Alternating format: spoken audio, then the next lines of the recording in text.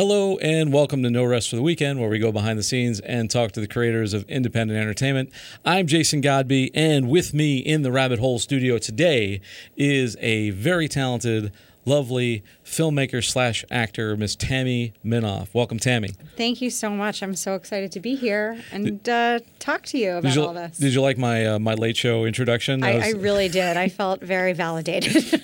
I was going for the Leno on that one. I think it worked.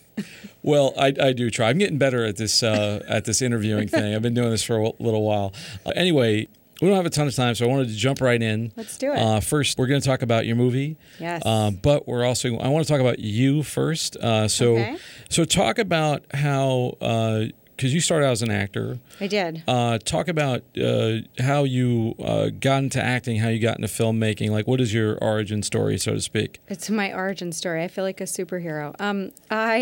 So my career started as an actor in musical theater, which is not something in my life everybody knows, actually. I started as a kid in New York, this lovely city that we're in, and I grew up doing theater. I grew up doing musicals, and I actually worked on Broadway, which is a unique experience. So my first teachers were some pretty cool people.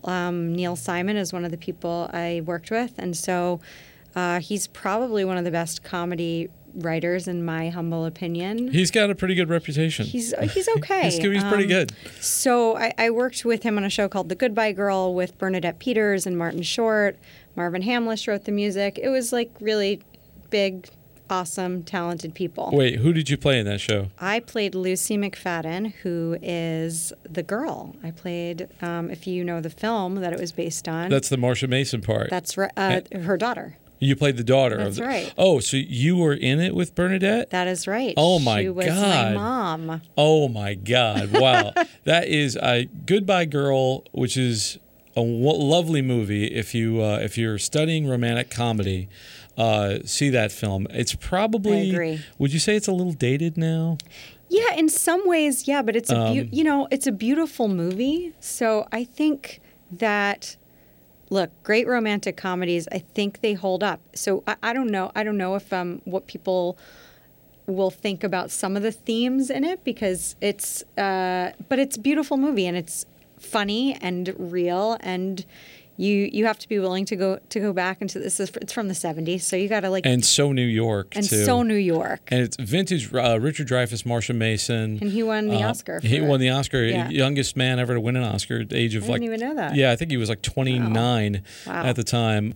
That's another very interesting story. But okay, so I did the Goodbye Girl. You had the Broadway bona fides, right? And then, so we were doing that, and so I started to have the movie making bug, and eventually made my way to LA, was doing a lot of independent film as an actor, was doing commercials, was doing a little bit of theater, but I missed theater.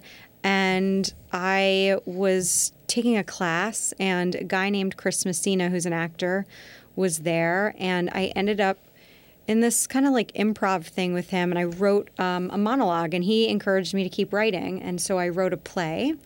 And that play was the subject matter for my first movie, Limerence. Great. Limerence, you do not live here. You are I don't. direct. I'm so sorry. I've flown you in fresh like a lobster from LA to come. No, she was here for the Soho International Film Festival. That's where we met, where her film, feature film Limerence was Had its playing. New York premiere. New York premiere, which is exciting. Very exciting. So you're kind of coming back home with that film. In so many ways. So in this film, correct me if I'm wrong, you're director, yes. writer, producer, lead actor. Yes. You're doing a total Orson Welles on this thing. I'm tired just thinking about it. I know. It's one of those things that whenever somebody, because I've been approached by several actors recently to develop projects with them, and they're like, should I direct it? And I always tell them no. That's the right advice. Mostly. But talk to me about Limerence. And first of all, what is the movie about? And then talk to that's the eternal question. Right. Talk to me about what is it about, and what were some of the challenges that you had, kind of going from behind the camera to in front of the camera, and vice versa. Yeah, I think. Well, first, let me say my producing partner, Brad Zions, who produced Kissing Jessica Stein and Iron Abbey and some other movies, he saw the play, and it was his idea to adapt it into a film, which I said, great. And when we were in that process, it was also his idea for me to direct it, because he'd been through this experience before, working on Kissing Jessica Stein, which had actors who were in it, who had written it. Actors who were in it, right? Actors are in it. Actors who had written it and did not direct the movie. And he really felt that this was my project. And at the end of the day, when it's your baby, it's really hard. Because we were talking to directors about directing it. It's really hard to give those reins over to someone else when you have the vision to do it. So we didn't know exactly how it was going to go, because I'd never directed before. But it was kind of one of those moments where everything in my life that I'd been working on had sort of led me to this moment where I thought, oh, right, this is what I work with actors, I coach actors, and I'm the person on set as an actor who's paying attention and who's behind the camera and who's really, really loves collaborating and is not just waiting to be told what to do. So I was very lucky in that some of the independent films I worked on, I really was a collaborator with the director, the DP, the producers. They involved us as actors. And so I think that was some of my training for it. What is the movie about? Well, the simplest answer to that is it's about love, and it's about falling in love.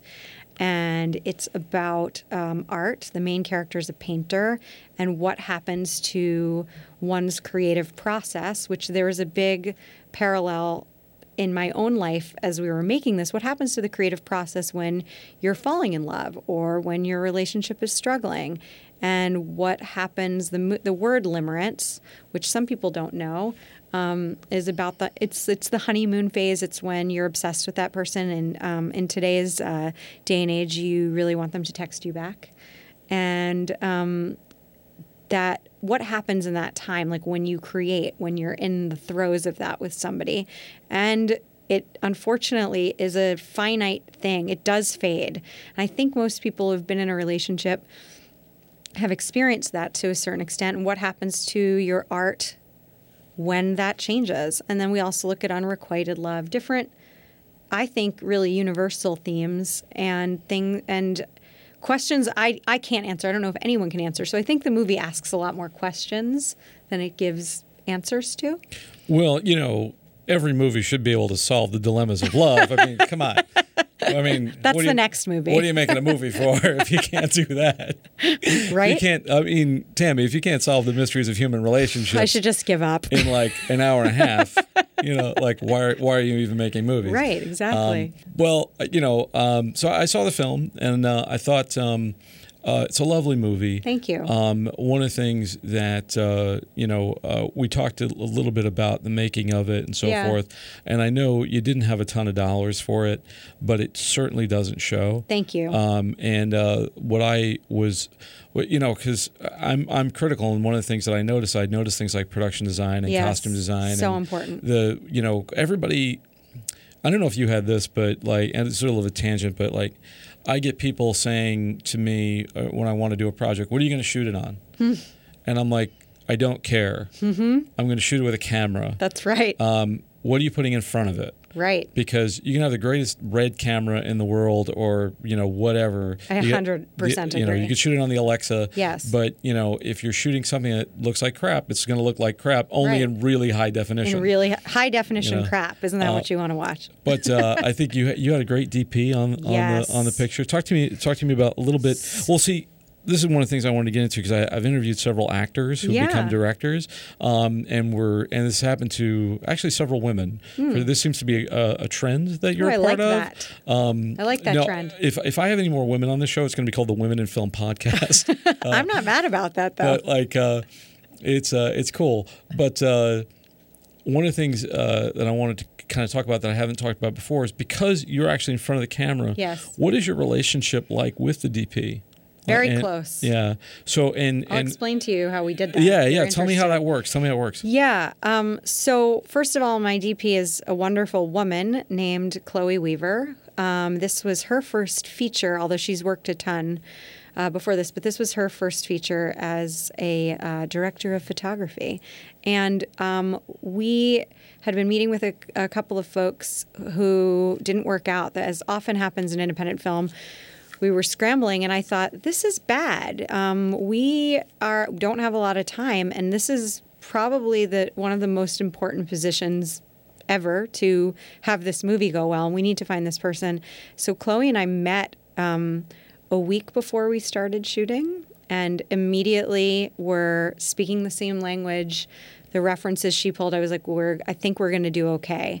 But it was funny, in the middle of the shoot, I was like, I think I like you as a person. I don't know you, but we're having a good time doing this, and this is really working in the work sphere, but I think I would like you outside of this. But the way we did it, because I'm in so much of the movie and also directing, was we kind of came up with this little system that worked. I had a fantastic assistant who's also an actor, Katie Rediger, who was kind of my right-hand woman, and she would step in for blocking rehearsals. I would often be off camera, saying the lines, seeing the shot set up, watching, making sure it was how we wanted it to look. And we were in constant communication. And then when we were ready to go, we would shoot a take. And sometimes I relied on Chloe and Brad, my producer, and Katie, and our scriptie, who are all watching, that we got it. But, for me as a director and as an actor, I would know if we got it in the same way I knew we got it as an actor. I could feel that we got it. Could I see every single thing that happened in the frame as a director who wasn't in the movie? No. And so it takes a lot of trust. Occasionally, I would watch playback, especially in the scenes where we shot things in one. And that's a really risky thing to do because, as you know, you can't go back and edit. And there were a couple of those scenes in the movie. Those I watched all of the takes and made sure, yes, okay, we have what we need.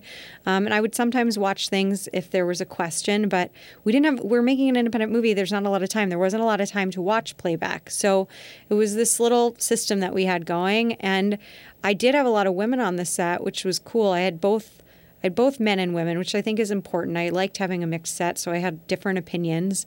And I had fantastic actors. So we didn't have a lot of time, but we made it work. And I have to tell you what was happening and what I saw. And I was also editing the movie in my head as we went, which is also really my brain can do a lot of things at once.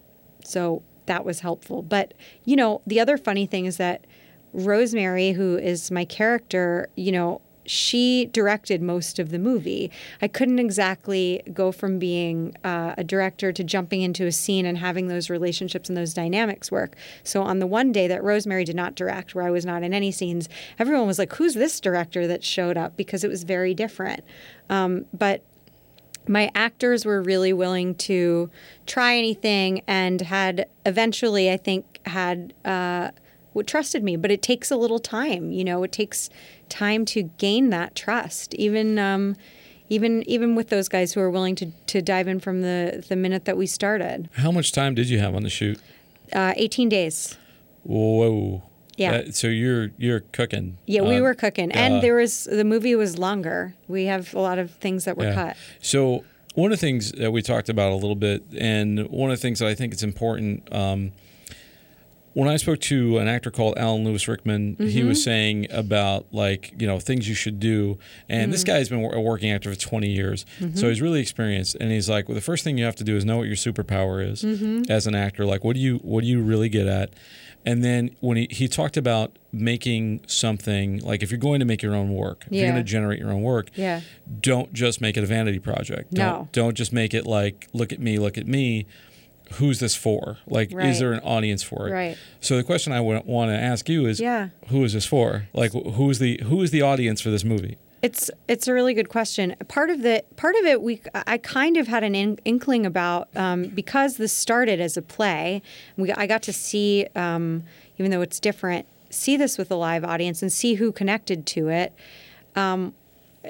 I would say that our audience is one of the things that was the most surprising to me. Like, I wasn't surprised to find men and women in their 30s and 40s who'd maybe been through some relationships before. I wasn't surprised to find that those people connected to this movie, and especially women, and even some women in their late 20s who were kind of about to like go into that changeover into a second adolescence happens in your late 20s, I believe. But what was really surprising to me is that there were people who'd been married for 40 or 50 years that really connected to this movie.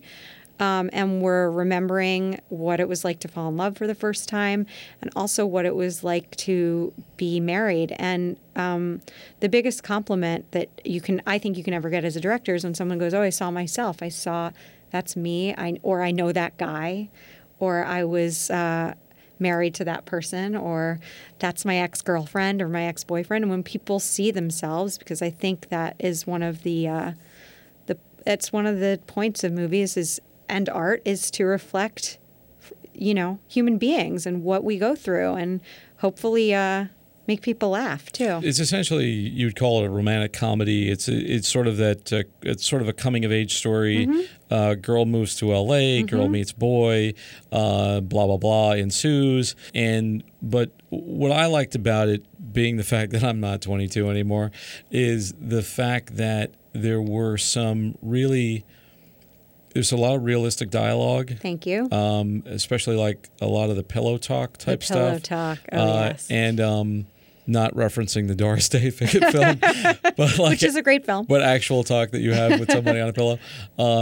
Not only between you and I don't remember the lead actor's name. He's Matthew Del Negro. He's fantastic if you don't know him. Not only between the two of you, but between the two people who play the married couple. Yes, that's Jennifer LaFleur and Evan Arnold, who are fantastic. And it was just a great juxtaposition kind of between sort of like young love, or as I call it, young stupid love. Mm-hmm. Which can happen at any age. Young meaning the love is young. The love is young, right. It doesn't have to mean that the people are 16. But the juxtaposition between that and the people who have been married already. Right. And some interesting things happen. I won't spoil the film, but I thought that was also pretty realistic as well, where you have people making sort of real relationship and life decisions, as opposed to, it's fate, or a Deus ex machina. Right. Everybody gets married at the end, right? And that kind of thing. You weren't making When Harry Met Sally. No. And I think, maybe time-wise, maybe that the time for that movie has passed. Maybe. I don't know. I mean, it's funny because I love all of those movies and grew up watching those movies. I think one of the things, even some of the ones that were written by women, most of them are directed by a man. So we are often in the perspective, and one of the things that happened when people were reading the script is it was really disconcerting that the movie was about a woman, that the main character it was from her perspective, a lot of it, even though it's an ensemble piece. And I think that relationships are really complicated, and I wanted that to be in this movie. I didn't want to tie everything up. I wanted people to think about things and make some of their own decisions. And, I don't know the answers to this, but I think that both of these things can be quite beautiful. Young, stupid love, as you put it, and long-time married love. And I don't think one is more valid than the other or more real than the other. They're just different. And I think that they have their place. And I think we often think the grass is greener. So, Nora Ephron wrote When Harry Met Sally, but it was directed by Rob Reiner. That's right. And Rob Reiner's a wonderful director. An amazing director. And, you've seen that throughout history. And right. I hate this notion now that only women can direct women's stories. I do too. And like vice versa. It's not true. Because my favorite example on the flip side is Catherine Bigelow. Right. She directed Point Break, the greatest action thrill ride bromance of a generation. Ever. And then, you have such great female characters being written and directed by men. Absolutely. I can think of so many directors doing that. One thing I loved about your film, though, Yeah. is the stuff that I would never think to put in it. Oh, cool. And it's strictly because I'm a dude. It's because you're a dude. Yeah. But because there's a scene, and I won't spoil the scene, but there's a scene where you first meet May. Yes. In the bathroom. Yes, and my whole audience, when we were just premiered, there was a whole where women were responding to that moment. And that's something I'm like, why is that in the movie? And then I was realized I was like, oh, because that's something that happens. And it's a setup for her storyline. Right, exactly. And which we don't know. But like, I don't see that. That happened to my friend. When you watch this movie, that is a real story that happened to my friend, who I won't name, who was in the audience of my play. And this opening scene where we meet the character May, that really happened to her in real life. And I think that there are those things that you're right. A man might not think of that. That's it, because it's not their experience. And that's and by the way, I love men. Hi, guys. I love you. And I love writing men, and I think men are wonderful. Can I pay you another compliment, Sure. by the way? Oftentimes, when I see female-driven pieces, the woman is strong only because the men are weak. Oh, I hate that. And she's sort of strong by comparison. Right. Or they have to find some way to, like, disable the men in some way. No. But what I liked about it is that the three main men in the movie, they seem like real people with like real points of view. And they also, like, usually in one of these situations, there's the sensitive guy who she should be in love with. And then there's like the really hot guy who she falls for, and he turns out to be a total douche. And then like this. It's never that. Wouldn't it be great if it was that easy, though? I mean, but in movies, you always see this thing where you have the ex, and the ex is such a horrible person that you're like, why would that person be with this person at all? But I like that. I appreciated the men, and I also liked that your character is being informed by them. Yes. She never loses her agency. She never loses her ability to make a decision. She comes to everything on her own, but she's not so strong that she doesn't listen to the men, and they're also not controlling her. I agree. Or her or the other female character who's in a different life place. And I think that for me, that's just more what my real experience as being as a woman are like. Again, I don't hate men. I love men, and the relationships, friendships, and romantic relationships that I have had with men have changed me, have changed who I am as an actor, as an artist, or writer. I've been influenced by men, and why is that a bad thing? I've also been influenced by women, and that's great. I think that there should be room for both things, and I certainly do not believe that having strong female characters means having weak female characters. I think my favorite movies are where characters have flaws and have things you love about them and things that maybe you hate about them. I don't know. That's just me. Well, Rosemary's she's a flawed character. Yeah, which is what makes her like a real person. And I think of all the things, the greatest strengths in the movie is the dialogue. Thank you. Realistic dialogue and realistic performances. The people seem like real people. They don't seem like our archetypes or caricatures. I try to go again. I try to in a lot of ways to subvert some of those archetypes. I mean, some of the opening of the movie, again, not to give it away, but starts with a lot of traditional romantic comedy tropes that we've seen. A character bumps into another character, and that's how they meet. They're things we're all familiar with, because what I want the audience to be like, yes, I know this space. I know where we're going. I've been here before. And then we go somewhere else. And that is what I think that's why, if you watch the first 20 minutes of the movie and you don't continue, you're going to miss where it goes. Thank you. The performances in this movie, I think the actors, my 5 lead actors, all my supporting actors, Billy Aaron Brown is the other guy and who plays my best friend, they're some of the best actors I've worked with. And I think hiring and finding the right people is just, it's tantamount. Like I couldn't even deal with one line of dialogue that felt false. And if it did, we had a script, obviously, and we stayed very close to it. But if something wasn't working for an actor, I would say, what do you want to say? Let's make this work, because otherwise I'm going to have it in the editing room and I'm not going to be able to do anything with it. Right. And it can really derail everything. A whole movie. I got to wrap up, but I hope that, in a world of comic book in a world I'm auditioning for voiceover for trailers, but in a world of like comic book movies, giant robots, monsters, car chases and explosions, maybe we do get a few more movies about people and movies that are written for grown-ups.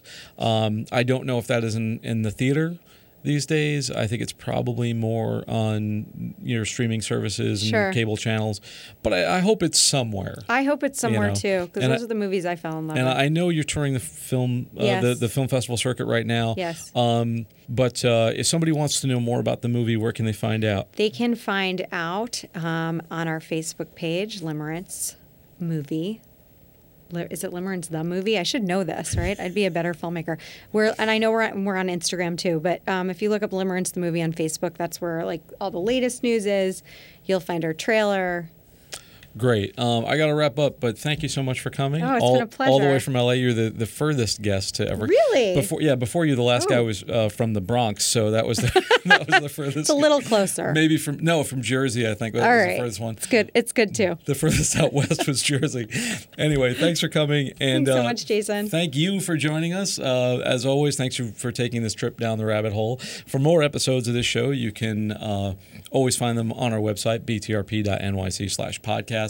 You can also find us on all the major podcast channels, iTunes, Anchor, Stitcher, Google Play, etc., etc. I'd like to thank my guest once again, Tammy Minoff. Thanks for coming. It's been a pleasure. And for Behind the Rapper Productions, I'm Jason Godbey. Thanks for joining us, and we'll see you next time.